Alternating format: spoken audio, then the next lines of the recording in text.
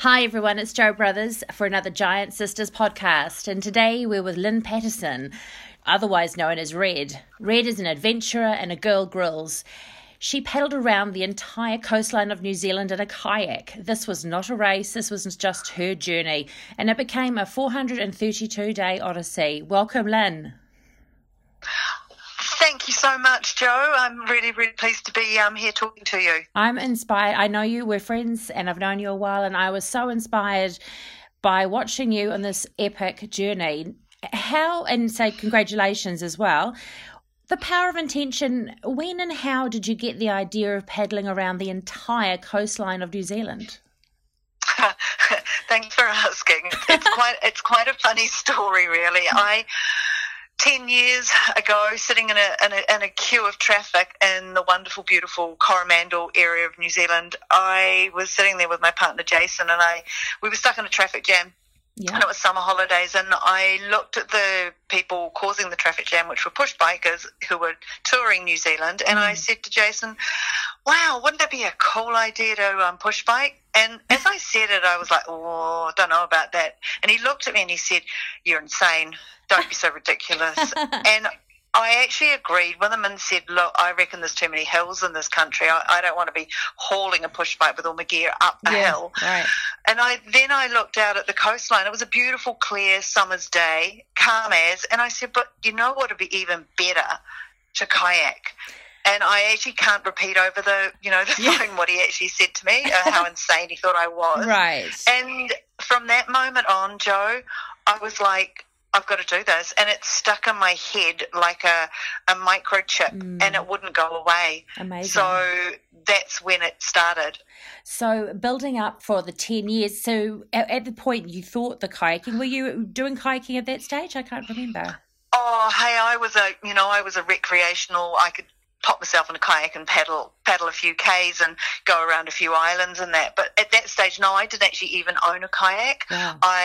Jason decided to try and put me off it by buying me for a birthday present kayaking lessons, hoping it, instead of saying no because he knows me so well, no, you can't do something as like a red rag, I'm going to do it. Mm-hmm. So he'd already realised that he'd made that mistake by saying, oh, you shouldn't do it. Mm. And so he sort of thought he'd put me off by getting me involved in it. But it didn't really work. It sort of really backfired on him, that last comment. And it started with me telling other people, when I turned 50, I wanted to be kayaking around New Zealand. And a lot of friends that I know, and they just were like, it was raucous laughter around the dinner table. Yeah. Which actually fueled the fire more. Yeah. Because I really wanted to do it. Sometimes I wished I could take that microchip out of my brain and go, oh, that's a really bad idea, put that away. But I didn't, and I couldn't. And it just made me smile and feel excited, like not running a marathon or any of those other adventure or sports that I'd done. I didn't have the same belly burning, I must do this feeling. Yeah, so it was as kayaking. Right. And, you started from Takapuna Beach on Tuesday, the 27th of October, 2015, and you were paddling till 31st December, 2016. That's right, yes. I was going away for 6 months, 180 days. Yeah. It transpired to be 432 days I was away. So can you talk us through that? You must have had to pivot and readjust your planning and mental processing and how you were managing your food and supplies. Can you talk us through some of that? Well, people always ask me to pick a number, and I picked a number and sort of did the maths and went, there's 5,000 kilometres approximately to do, and if you do 30 kilometres a day, that would, take you 180 days if you calculate that out. But and you presumed that some days you wouldn't paddle, but the other days you'd make up on that. So it was a sort of pick a number and that feels okay. And I do remember the first 16 days I paddled non-stop every day. I hit the water and I paddled, and we were on track. In fact, we were ahead of target. So a little bit of me was going, oh, this is going to be okay. Yeah. And then the weather gods joined the party, if you like, and decided to show me what it was really going to be like. Right. And so that's when we started to slow down. And I did take energy from actually, I saw a news report, and it must have come to me at a really good time. There was some English woman who'd rowed a very long way from England to in the Pacific and it was meant to take them 6 months. Right. And I remember reading that it took them a year. It was double the length of time they predicted, and I now think that was an omen, because I used to hold that in my stomach. Right. And go, well, it took them that long, then maybe it's going to take me this long to do it. Right. And talk us through your day. How did you manage to sleep overnight, and how did you manage the food and the rowing, and did you have a team? Okay, yeah, our basic planning was that I didn't want to sleep in a tent every night I was away, because I'd watched a couple of other people try and do it that way, and they got totally fed up and gave up. So we worked at about having a camper van following me, with one support person driving the camper van from checkpoint to checkpoint. They would manage, and our food and all the belongings would carry along in that. Right. If I wasn't able to land at a beach where there was a road access, that's when the tenting would come into it, and I would girl grills and stay on a beach and forage for food if I ran out of food that I'd taken with me. So I had one support person when they could, but then there were big sections in New Zealand where there are no roads and it's only boat access. So I was on my own in Stewart Island 11 days, and then Fiordland 45 days being girl grills on my own. Wow. And you must have met some incredible people on the journey. That's actually really, really, really true. I met so many incredible people, and it was part of the journey I didn't even have in my spectrum when I took off. I thought about the paddling and the coastline and the sea life you'd see, but not the incredible people. And they became my biggest story. Wow. You know, every single day I met someone and heard a new story and something exciting, that the other people were doing. And I do remember, watching you on your social media channels and Twitter and Facebook, and we'll link to Red's website here too, that people actually either did they give you food or help you with directions or helped you stay a night in places. There was lots of sort of Good Samaritan. Yeah. All Good Samaritans, from just local knowledge, which is always the best thing and the only thing that we ended up listening to, was local knowledge of where to land, where to pull in, where not to launch your boat from, where to stay clear of, and food. And then when I was in Fiordland, I used to have the fishermen come and find me and throw me food from off their boat, saying, you need fattening up. Yeah. To even in the middle of the Fiordlands, where you think there'd be no one, a super yacht captain and his owners come over in their tender and say, and I'm standing by my fire and looking like girl grills, after a month of being in the bush, would you like to come for dinner? And I'm standing there smelling of smoke, and the only thing I could have a shower in was under a freezing cold fountain, a waterfall. And I said, well, I can't get dressed up for the occasion, but yes, I'd really love to come for dinner. So I'm on a multi-million-dollar yacht in my holy leggings and bare feet. Amazing. Yeah. So and being served like a queen. So everybody was totally incredible. I didn't have a bad experience from anyone. Wow. And in terms of the dolphins and the whales, I know, and sharks. Yes. Talk us through some of those experiences.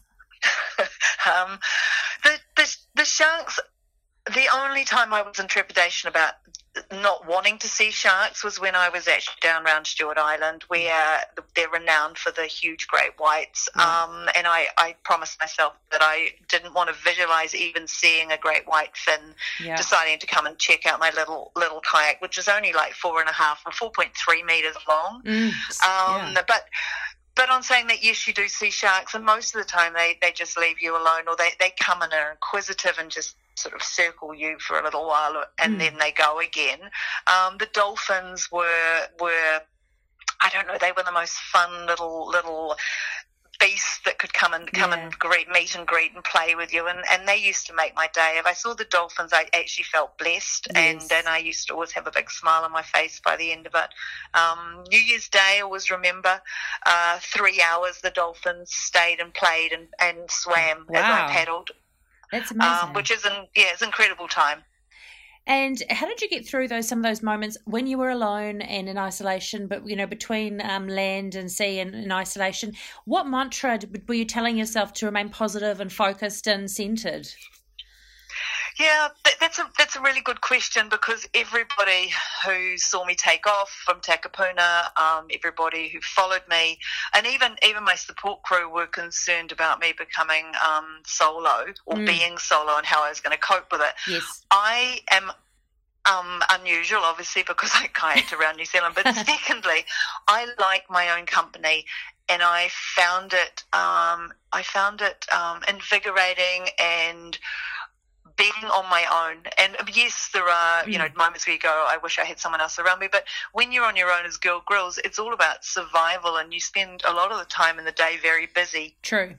Collecting your food, getting your firewood, keeping your fire going, just the basics of life, really. Yeah. So I just broke it down into day by day. Yes. I never thought about the next day. I just thought about what was happening on the day, and it really set me up really well. That's great advice, actually living in the moment, and that's when we are as humans best, because if we're not in a worry or fear state, that's great, Lynn.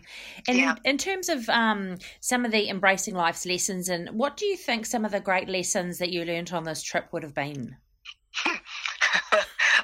I laugh because you know me quite well. You know me. I am not the most patient person in the world. I like things. I like things to happen. Yeah. And when you are and be in control, and when you're out there, you can be in control of how physical you are and how you can do. But actually, Mother Nature is a great big beast who is far stronger than any one of us human beings, and she took control. And I had to be patient with Mother Nature, letting me go when she thought I was ready to go and I was allowed to go. And it's crazy to talk about an entity or something as a person, but I sort of related to like a fierce female who was my barrier, my leader, told me when I was allowed to go and when I couldn't. And when I listened and went really deep inside, then we got on really well. And when I didn't listen, like a really bad child, I say this with humour, I used to get like a bash. I used to get the jandle round my head, right, or a wave round my head. I mean, I understand what you're saying. I mean, I think that you were in a total collaboration with the elements out there, Lynn. It was absolutely amazing. What advice would you give to your younger self, knowing what you know now and what you've experienced? What advice would I give to my younger self? Take a breath, and instead of trying to go fiercely head on with something, which is what I used to do, give me a brick wall and I'll try and smash straight through it, is actually just wait and go round the side. It's much easier and much more good, kind on your body, on your mind, on everything. If you just take a side step, it's not a lesser thing to take a side step. It's actually a more clever and more intuitive thing to do. You don't have to go head on with anything. So that's what I'd be telling my younger self. Don't pick that argument right now. Take a breath, take a side step, and you'll be a smarter, better, cleverer person for going around the side. That's great. It's a bit like that saying, 2 steps forward and a step back is actually a cha-cha. You're dancing with life. Yeah, absolutely. And a bit of a side step in there as well, like, the rugby players. Getting back to like life on the sea and paddling, what were you eating to fuel yourself for that? It must have been a huge output of energy you need. Yeah, it's funny, and I wish I'd done it. Someone said to me, count how many potatoes or kumaras that you've eaten in the time you went away. I didn't because I had support crew as well, and I probably would have already said that the support crew ate more than me, which is a lie. I fueled I started off with an eating plan, but that changed really quickly because what I said I was going to eat when I'd been training, I sort of changed it around. I used to eat leftovers in the morning, so it was always meat, potatoes. Even if it was 4 o'clock in the morning, I'd be chewing down the night before's food again. Right. So that was in my belly. On the water, it's really hard to take something like, you don't stop for club sandwiches or so you take things along. And I used to make a really stodgy kumara brownie. It sounds disgusting, but it was actually really nice. It's made with cocoa powder and kumara, so it was your big carbohydrates, and coconut oil and honey, and it had chunks of chocolate in it. And I just used to put it in a Ziploc bag that kept it waterproof, and then I could just put handfuls of them in my mouth and chew and paddle at the same time, as well as energy packages, which were just honey, coconut oil, tahini, and seeds, which all mixed together. For me, it tasted like a caramel Mars bar. Right. It didn't look like a caramel Mars bar, but when I got it in my mouth, it was just high energy, high calorie food that just kept you going for the 8, 10, 12, 14 hours you were on the water. Do you miss being out paddling? Oh, I totally miss being out there on the water, solo, just me and the ocean. Totally miss it. But there are days that I remind myself of when I don't miss it, when I see really big waves and I go, oh, that's a day that I wouldn't want to be there. Yeah, absolutely. So who are your sheroes or heroes, and why?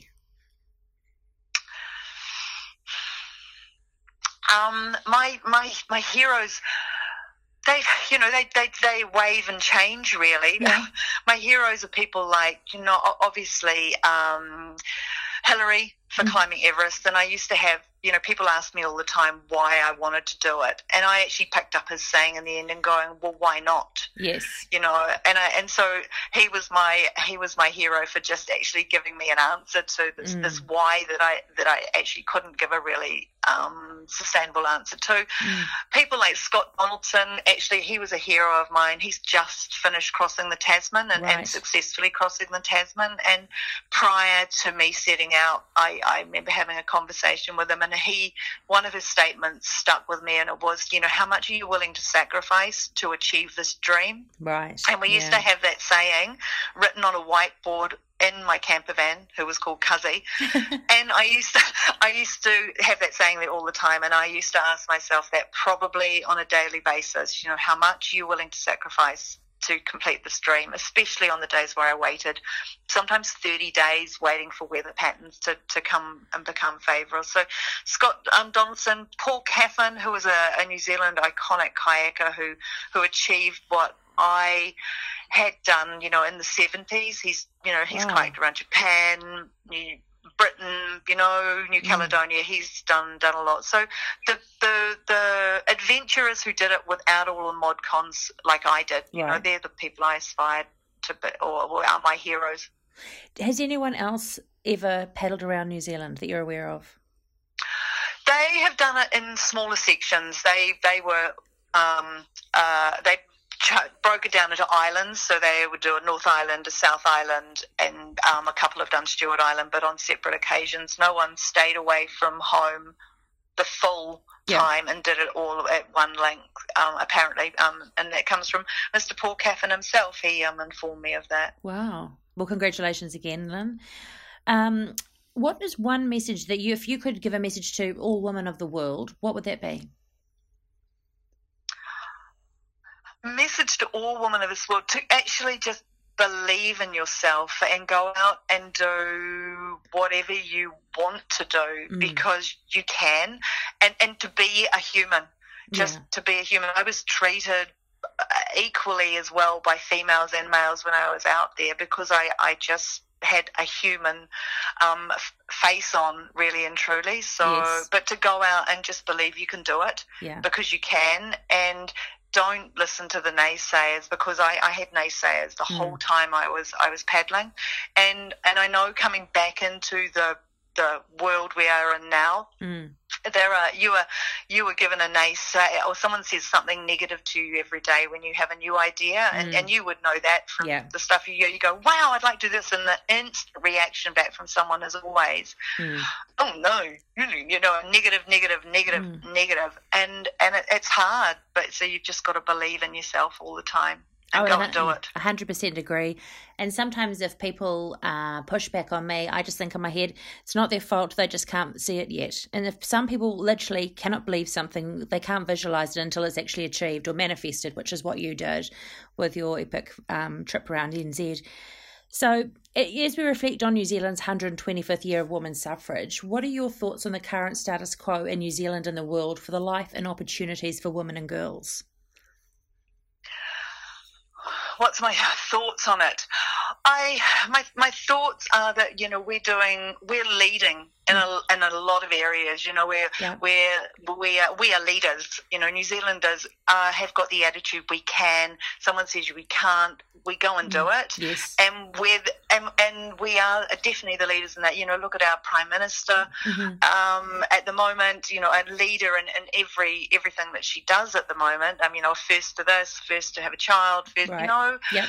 And I just think that we as women just need to be very proud of ourselves and not be indoctrinated by what some media say we need to be like. I was my happiest. I was my happiest and my smiliest when I had my holy leggings, feet that weren't manicured, and hair that had dreadlocks and 45 days of salt in it. And I was the happiest because I could smile from the inside out, and I believed in myself. Yeah. So I think the New Zealand woman, we need to believe in ourselves. We need to keep going the way we are and keep leading the way the people did, or our women did at the start, 125 years earlier. Yeah. Well, thanks, Lynn. I've really loved our chat, and we should have a follow-up call in 6 months and see if you're back out on the water again, maybe. Oh, I hopefully I am out on the water somewhere exciting, like maybe New Caledonia or rowing the Pacific or something exciting like that would be great. How fantastic. Well, we wish you all the best. Okay, thank you so much, Jo. Been great talking to you. Thanks, Lynn.